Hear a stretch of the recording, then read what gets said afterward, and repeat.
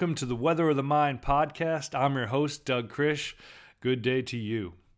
Today's show is a book review-oriented show. And like the other book reviews shows I've done, they tend to be of books that I really like and really value. I'm not going to waste our time lambasting some book that it's not worth our time. I'm trying to introduce you to really thought-provoking books on the topics of emotional health, society, culture, history, the overlap of these type of things. And today's book is guaranteed to stimulate a lot of thoughts and a lot of insight into the very brief history of psychology. Today's episode, we're talking about Herman Rorschach, famous for the iconic Rorschach test. And the book I'm discussing today, when I fully endorse, it's a very insightful, well-written book, is called The Ink Blots. Herman Rorschach, His Iconic Test and the Power of Seeing by Damien Searles, S-C-A-R-L-S. It's Damien Searles. So it really is interesting because when I picked up this book, it was on the shelves under a biography of Rorschach. I didn't realize that it really is not just a biography of Rorschach. In fact, Rorschach dies at a young age, and this happens less than halfway through the book, or about at the halfway point. So I look back to the cover and I read the subtitle and I said, oh, it's not just his biography. It's about him, his test, and the power of seeing. Let me just start in by talking about this guy, Herman Rorschach. Who was Herman Rorschach? So he was born in 1884, November 8th, and lived to 1922. Only lived to be about 37, died suddenly of some appendicitis-related problems. His home is Zurich, Switzerland, where he lived a lot of his life, and in the region around Zurich. His father was an art teacher, and as a youngster, he spent a lot of times at art museums, and both sides of his family had artists in their history. So the presence of art was very strong. And he would go to museums a lot as a youngster, and he would love to engage in the art, but also very fascinated by what people saw and how people perceived art. We've been talking a lot about developmental psychology and who we are as a 7-year-old and how that relates to us later in life. Well, here we see a very young boy raised in a household that really appreciated art and its value in society, then making connections with how people perceive and understand this art, even from a young age. One other part of his early biography worth noting is that when he was maybe a teenage years, he had the nickname Klex, K-L-E-X, Klex, and that was short for Klexography, which actually meant ink blot, or this type of art style that was semi-popular at the time called ink blot, and then the word was Klex. So this guy who creates this iconic ink blot test had the nickname ink blot. So that's pretty bizarre, but it just shows that perhaps these themes are present in our lives, and it's just a matter of finding a good one and just get it rolling. So he was really torn when he was heading towards college age between following art and following science, and I think at the end of the day, he always felt of himself as a unifier between these apparent opposites. So he did go into science, became a doctor, became a psychiatrist, and was working a lot at institutions. And that's where he was able to start experimenting. And he created these ink blot experiments, which he would try out different ones and honing them. And by the time he died, he had written his textbook on it. So he had done enough years of research to share the main ideas, but he was still honing and refining the process. I think one of the most interesting themes of the book is how science, since Rorschach's days in the 20s and 30s, pretty much they've taken this very interpretive, engaging experiment and turned it into this test that can be mass-produced and used at a wider scale. You see, these are themes of modern society. How can we slice something down to a smaller portion and reproduce it quickly? And what happens when you do that? Your results decline. So the Rorschach basically over the years has been pushed to be less of just a tool of engagement, a one-off tool of engagement that has proven to unleash very fascinating insights. Can we return to this place perhaps is one of the themes of this book, and one that I think makes a lot of sense. So he developed this while he was a psychiatrist, and it has a life of its own. A few highlights in the life of the Rorschach, which is a test. It's basically 10 white cards with black ink blot images on them, and there are some that have some color, and then there's the last card or two has a lot of color. So you have these 10 images. If you took this test with a psychiatrist, they'd hand you the card. You can hold the card, and they say, "What do you see in this picture?" And the idea is you just say what you see, and the psychiatrist would note down what you see, and then there are different ways of coding these results out. But the problem is they want to code them more, and they want to make it more efficient. They've even created a multiple choice version of the test, and it's a dilution effect. It's like you can maximize for quality, you can maximize for quantity. But the book also leaves with a lot of optimism that therapy has been becoming more and more engaged in the last 20 years, seeing each individual as certainly a part of larger trends and larger personality types, but also investigating them as a unique person.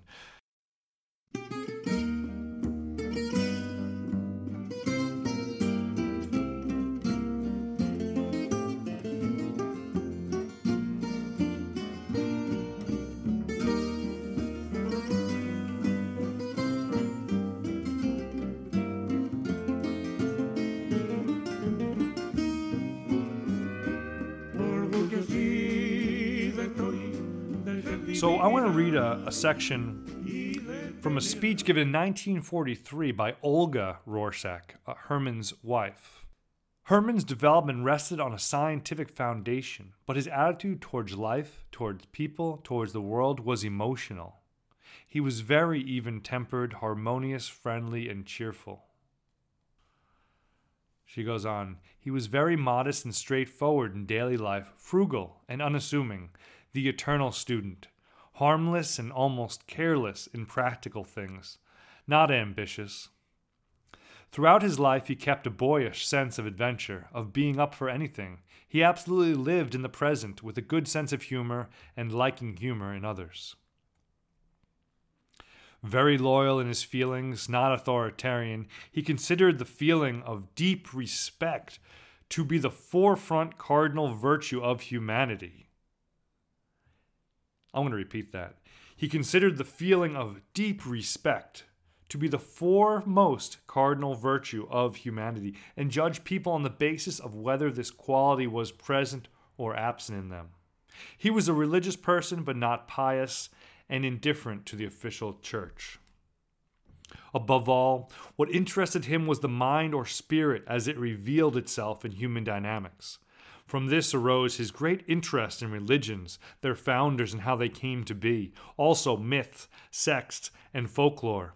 He saw in all these phenomena the revelation of the human creative dynamic spirit. He saw in his mind's eye the subterranean river of humanity through the centuries, from the ancient Greeks through Romanticism to our own era, from Dionysius through Anton Unterneyra to Rasputin, from Christ to St. Francis of Assisi. He loved this current of life in its multiplicity of appearances, in all its seeking and wandering. Wow, that is like a meditation unto itself. It's like if we had baseball cards for people who just had a good mode of living, if you could sum up in a few paragraphs an outlook or a vision of how to be. That was a really beautiful speech. And it speaks also of Olga, her depth and her thoughtfulness and her awareness of. It's really an exceptional little excerpt. I hope you enjoy that. I'd like to read one more excerpt from Olga's speech talking about his style of work. I thought it was quite insightful. Herman worked with amazing ease as though playing and was extremely productive. The secret of his productivity was his constantly moving between different activities. He never worked for hours at a time at one thing. He liked to move from intellectual work to manual labor and back. He never worked in the evenings, which he devoted to his family. Likewise, never while on vacation, which was meant solely for relaxation. This changing of task, this transition from intellectual creation to woodworking or reading, restored him, refreshed his mind and receptiveness. He also liked visitors, but not unannounced and not if they stayed too long. Hour-long conversations on a single topic tired him, even if it was something he found interesting.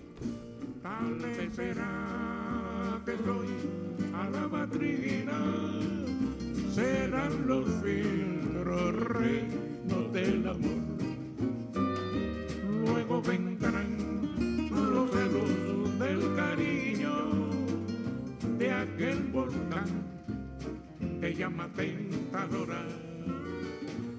I want to talk about Hermann Rorschach's visual interests. I think most of all he was fascinated in perception. But what exactly is perception? Here's an excerpt from the book. Descended from artists on both sides of his family, Hermann Rorschach had a lifelong belief in perception as the point of intersection between mind, body, and world. He wanted to understand how different people see. And at the most fundamental level, seeing is, as the painter Cezanne said of color, the place where our brain and the universe meet. Perception. Seeing is the place where our brain and the universe meet. What we see. Does what we see relate to who we are? The idea with the ink blot is how we see and what we see indicates a bit about who we are. You can't separate our visual nature from ourselves. We're primarily visual. And I think the author makes an outstanding point when he talks about that Rorschach is the visual psychologist, and visual psychologist has not really taken off as much as it should. We're very, very focused on words and talking. But this is a different level of our brains than images and how we engage with images. Images is more primal. It is in the depths of our brain. Once we're using words, the primal is still there, but we're working with other levels of our brain as well. So that was one of the idea of the images. They would kind of jar the brain, jar us into a subconscious state. So let me read you another excerpt. Alone among the pioneers of psychology, Rorschach was a visual person and created a visual psychology. This is the great path not taken in mainstream psychology, even though most of us today, even the talkiest or most bookish, live in a predominantly visual world of images on surface and screens. We evolved to be visual. Our brains are in large part devoted to visual processing. Estimates run as high as 85%, and scientists are beginning to take that fact seriously. Seeing runs deeper than talking. Seeing runs deeper than talking. Freud, though, was a word person. The whole tradition he founded, from noticing puns and Freudian slips to talk therapy itself, was designed to reveal the unconscious in what we say or don't say. It is a psychology by the word people for the word people. Modern psychology, meanwhile, in recent decades that is, worships at the altar of statistics, the revenge of the math people. Almost every field of knowledge is skewed to the verbal or the mathematical. Education is conducted in lectures and written tests and fetishizes statistical measures even more than psychology does. In intellectual life, there often seems like the only two choices, numbers or words, data or stories, science or humanities, hard or soft. So that was a great excerpt from the book, and I really think it truly hits the nail on the head. One of the themes of this podcast is we need serious educational reform. And I also think we need more tools and more path in the psychological therapy, co-therapy, teaching, educational, emotional health, educational curriculum. We need more hands on deck. We need more approaches. Because just engaging the topics will be therapeutic in itself. Still, the biggest breakthrough in psychology since 1886 happened a few years before 1886 when Freud's mentor, Breuer, had a patient who famously be called, I think, AO. And the deal is she was, psychologically not well, maybe kind of a schizophrenic or something. They called it hysteria a lot back then. She was just not well. And he sat down, Brewer, and just asked her to explain what she was thinking and what she was feeling. And she went through it. And when she was done, all the symptoms disappeared. So this was like the breakthrough moment, the early the early big moment in psychology, and Brewer's understudy was Freud. So Freud just took this and just started testing it out and just became Mr. Therapist. My point is, we're refining therapy and this and that, and the most important thing is to have someone you trust to create a space where they're going to just listen and support and not judge you. Listen, support, not judge. Now, it's easier for someone who doesn't know us to do that than for a family member. But if we can just create that space, say, once you come into this room, I'm going to support you. I'm going to encourage you. I'm going to help you figure it out. And I'm not going to judge anything. Now, I'm not saying we shouldn't judge things in society, but I'm saying there's important places where we're providing something other than judgment. We're providing some support and a really thoughtful ear. And when people are distressed and worried and they have another human giving them that full attention, you know what? The words might not even matter. Just being in that space and being in that emotional state and have someone sit with you. So what I'm saying is we're just learning. We're just learning so much about our minds. And we're just learning so much about how modern individuals can learn to adapt to life as an individual. Because the rise of the individual is a very recent phenomenon in history. And the rise of the individual goes along with so many other problems. Psychological problems often lead to drug problems, etc., etc. And I'm not to say there's never been a utopia, but we are just still trying to figure out how this mind works and how we can live healthy lives.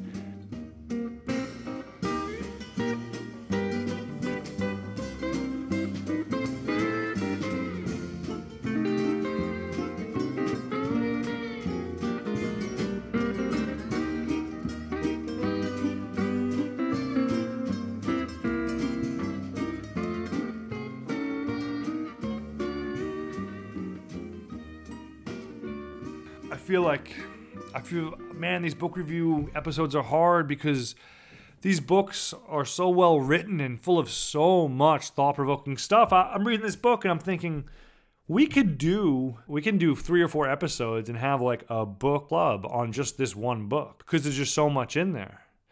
Especially because it basically takes this Rorschach test and walks it through history. So you get a very clear lens of the psychological history. He was there right near the start. He was around contemporary with Jung, had the same teacher as Jung. This is the early days, and they're not that long ago. Jung only died in 1960-something. It's interesting also when you have a great mind and someone who's innovating and thinking, what would Rorschach have done if he lived to be 75? I mean, this is someone who contributed a lot of great insights in his 30s. One can only wonder. One thing I appreciate about biographies is they're inevitably history books because they're talking about this, a person's life, but they're also talking about how it was engaging with the time, the spirit of the time, the zeitgeist. One thing I thought this book did a great thing was it was speaking about the evolving sense of self. While all this psychology and innovation was occurring in the 1890s, 1900s, 1910s, there was this infatuation with this notion of the self. It's almost like the self was really starting to, like the modern individual was perhaps just starting to be being born in Zurich, in Vienna, but maybe not yet in some other cities, But these more international conglomerate type of cities in the 1890s, perhaps they were seeing the rise of this individual. but I wonder, maybe it was just an urban density thing. Nah, it would certainly be cultural influenced. But it would be interesting to think what was happening in Turin, Italy at this time. What was happening in Barcelona? Were you seeing these same things? It seemed like some cities were hotbeds of the next stage of human progress, quote unquote.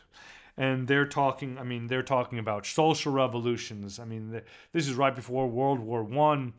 There's a lot of global politics. There's a lot of uncertainty. Time is speeding up. It's an intense time. And there's also a lot of thinking about psychology. Probably because you had more psychological problems, but also perhaps the average person was beginning to feel psychologically unwell commonly. Maybe this was seeing the rise of modern anxiety and modern depression.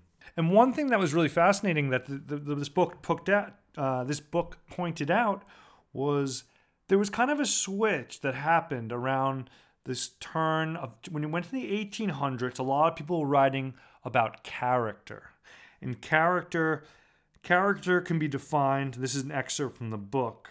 Character, an ideal of serving a higher moral and social order, was regularly invoked around the turn of the 20th century alongside citizenship, duty, democracy, work, honor, morals, manners, integrity. Personality, in contrast, was invoked in the following decades, together with words like fascinating, stunning, attractive, magnetic, glowing, masterful, creative, dominant, forceful. So basically, there's this big switch of what is the foundation of a good human.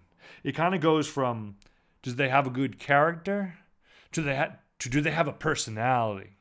See, as we move to a more individual society, it makes sense from like a anthropology point of view that you are more an individual. So your individual characteristics, your personality, your charisma becomes more important than your character, which was really measured in social relationships, in your circles, whether it's in your tribe or your village, your neighborhood.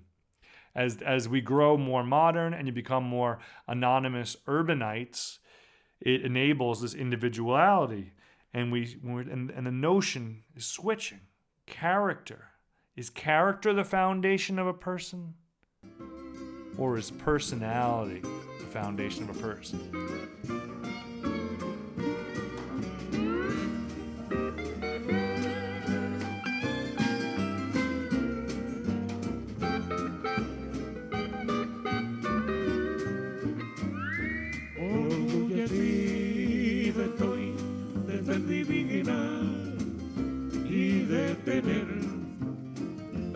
Once again, the book to check out, The Inkblots, Herman Rorschach, His Iconic Test, and the Power of Seeing by Damien Searles. Check it out in libraries everywhere. It's a great book, very stimulating. It's laid some fresh seeds of thought in my mind, which I look forward to watering all week long. No, probably for the rest of my life. I hope this podcast served you well.